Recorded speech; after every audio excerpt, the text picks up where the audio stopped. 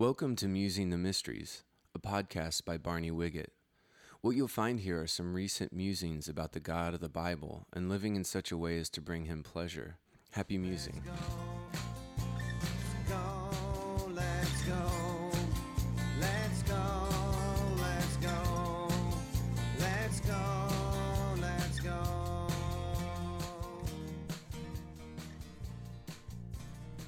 I've been making a new friend in San Francisco's Tenderloin. Let's call him Stan. And Stan opened up his life a bit to me the other day. The TL, as we call it, is a really bad neighborhood with a bunch of really bad stuff happening in it. I'd say it's full of bad people doing the bad stuff, but that would be both redundant and superfluous since we're all bad. Bad on the inside and on the out. Though some of us are getting better while others are staying the same or getting worse. Anyway, Stan told me that about 20 years ago when he was dealing dope and ripping people off in another city, he murdered 2 people. In spite of the state of his heart at the time, he was conscience-stricken, so much so that he turned himself in and did 12 years in a federal prison. And since then, he's spent all these years in another prison called Guilt and Shame for how he stole those lives and shattered their families and friends. I asked him if he'd asked God for forgiveness, and he said he had, but had no sense of relief from the daily bone-grinding shame of it. I spoke to Stan for quite some time about how Jesus was willing to carry our shame and cleanse us from its stink. If it was sinking in, it wasn't particularly apparent to me, so I went away, honored that my new acquaintance would be so vulnerable with me, but very burdened about the burden he was trying to carry for so many years. It got me to thinking about how all of my street people friends and acquaintances, both housed and unhoused, are weighed down with shame and regrets for horrible mistakes made in their pasts. The next time I had an opportunity to preach in the TL during one of our sidewalk services, I gave a message called Shame Off You. Here's the gist of it in its kind of raw and street preachy first-person form. How many of you have heard these words? Shame on you. You're shameful. You should be ashamed of yourself. I know of a very wealthy man who pursued, slept with, and impregnated the wife of one of his best employees, and then to cover it up, he had her husband murdered. To make things worse, he was a God-fearing man and a well-respected leader in his community. And when confronted with his sin, he felt gut-punched guilt over what he had done, and with that kind of sin on his conscience, he should have been ashamed. He had shamed his family and shamed his friends and shamed his God. Shame on him. And I can relate to that kind of shame and the intense sense of regret for my many mistakes. I have so many I wish I would-has and I wish I wouldn't-has. My countless sins throughout my life come back to haunt me sometimes. Shame is like repeated kicks in the solar plexus with a steel-tipped boot. It's agony and leaves me in gasping for breath.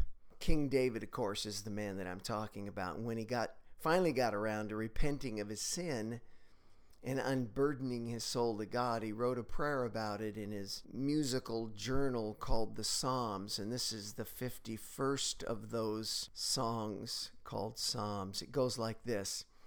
Have mercy on me, O God, according to your unfailing love, according to your great compassion, blot out my transgressions.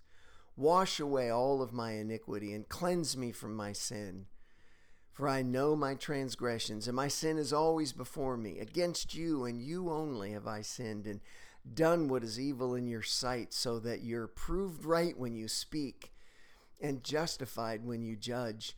Surely I was sinful at birth, sinful from the time my mother conceived me. Surely you desire truth in the inward parts. You teach me wisdom. Cleanse me with hyssop, and I will be clean. Wash me, and I will be whiter than snow.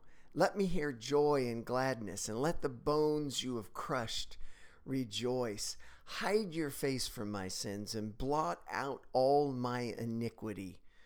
Create in me a pure heart, O God, and renew a steadfast spirit within me. Do not cast me from your presence or take your Holy Spirit from me. Restore to me the joy of your salvation and grant me a willing spirit to sustain me. Now that's how to deal with guilt and shame. That's how we're supposed to approach God with our sins. And until we do, we're going to be dragging heavy bags of our mistakes around with us wherever we go. Only God can free us from the shame of both what we've done and what's been done to us. Have mercy on me, wash me, cleanse me, create in me a pure heart. That's the prescription for getting shame off of us. People are going to say to us, shame on you, but God says, shame off you. Well, living with my shame is like trying to drive a car while looking backward in the rearview mirror instead of forward. My eye is always on my past stupidities while careening into danger. Living in shame is tripping on what's past, and when you do that, you tend to run into things in the present. The longer you're fixated on what's been, the more things you run into in what is. That just creates an endless cycle of destruction.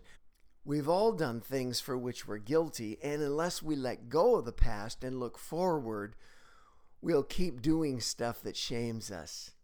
This makes us even more apt to keep looking back in shame instead of ahead with faith. The longer we let shame dominate us, the more apt we are to crash and burn. If you hold on to your sins instead of bringing them to God, you're doomed to either repeat your mistakes over and over, or you'll feel so ashamed about your sins that you refuse to do anything at all of much worth in your life. That's where a lot of us are, in that boat moored to the dock. We figure we're pretty much worthless anyway, so why even attempt to pick ourselves up and try to live in a worthwhile way? To God, yes, we're unworthy, but worth less? Absolutely not. You're worth so much to him that he gave his most valued possession to purchase you. He loves you so much that he sent his son to die in your place, to rise again, and to offer you a totally clean slate along with a pure conscience. Have you ever driven a car at night and had some idiot following close behind you with his high beams on? All you can see is the annoying glare in your mirror. It blinds you so much you can hardly see in front of you. Well, shame is like that, and the devil loves to remind you and torment you with what you've done in the past. You can't change the past. You can't turn off the other guy's high beams, but there is something you can do. Even God can't change the past, but he can change how it influences us. The past doesn't have to blind you or bind you. Jesus, in his infinite mercy, pulls up in between you and those glaring guilt lights. He passes high beam guy and pulls in between you and him. He puts himself in the middle, absorbing the shame of your past in his perfect self. The past itself is still there, but he comes in between and makes it so we can see what's ahead, so we can go forward again. So you say, but I shamed myself. It's all my fault. I brought this guilt on myself by using, by dealing, by cheating, by conning, by stealing. I got other people hooked so I could pay for my habit. I beat people down, lied to them, neglected my family, abused my wife and my children, and ruined people's lives. It's all on me. I did it. I can't take it back. Yeah, that's all true.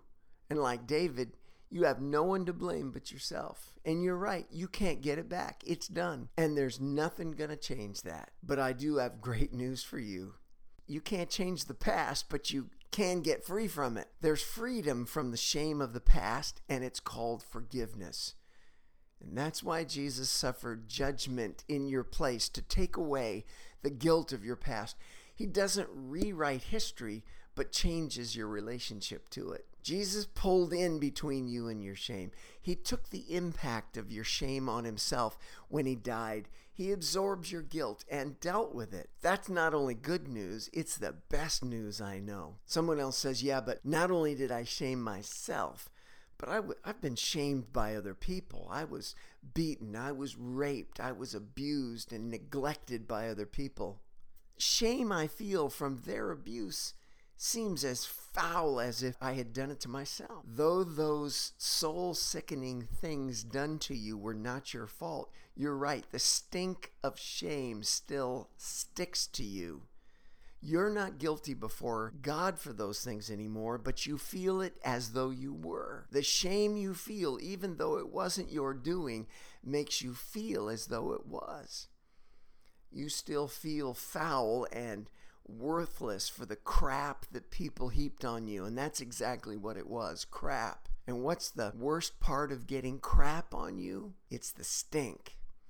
See, that's the devil's plan, to get you to stink, if not to others, at least to yourself. He wants to get you in the sewer one way or the other. He'll either lure you into the sewage or get someone else to shovel some of it on you. Either way, you end up smelling bad. Shame stinks. I've noticed that even when you get cleaned up from something foul smelling, you can still sometimes smell it. It's in your smeller. I worked on a cattle ranch when I was a kid with the highly venerable task of repeatedly putting shovel to manure. But it was the smell that I could smell even when I was away from it that inspired me toward a different career path. I'd get all cleaned up at the end of the day, but the neurons in my brain wouldn't let go of the stink. The stink had been on me, and even though I got it washed off, there was still something in me that made me feel like I still stunk. Shame is like that. The stink is either on you because of your unforgiven state, or it's in you, and even though you're forgiven, you can't seem to let go of it. Again, good news, my friends. There is a way. And by the way, the only way to get the smell of shame off you, and it's Jesus. His blood not only takes the shame off you, but also out of you. If you'll trust him to forgive you, your shame will slide off you in a moment of time. And then if you persist in trusting him that he really does forgive you and has cleansed you from all your sin, you'll find that the smell in your smeller will subside. More and more will you experience the peace that comes from knowing in your knower that God wants you, God loves you, and God forgives you and releases you from your shame. If you'll let him, Jesus will wash you from both what's on you and what's in you. You can't shake it off. You can't pretend it off. You can't drink it off. You can't inhale it off or exhale it off, but he can wash it off. Shame off you, my friends. Shame off you in Jesus' name.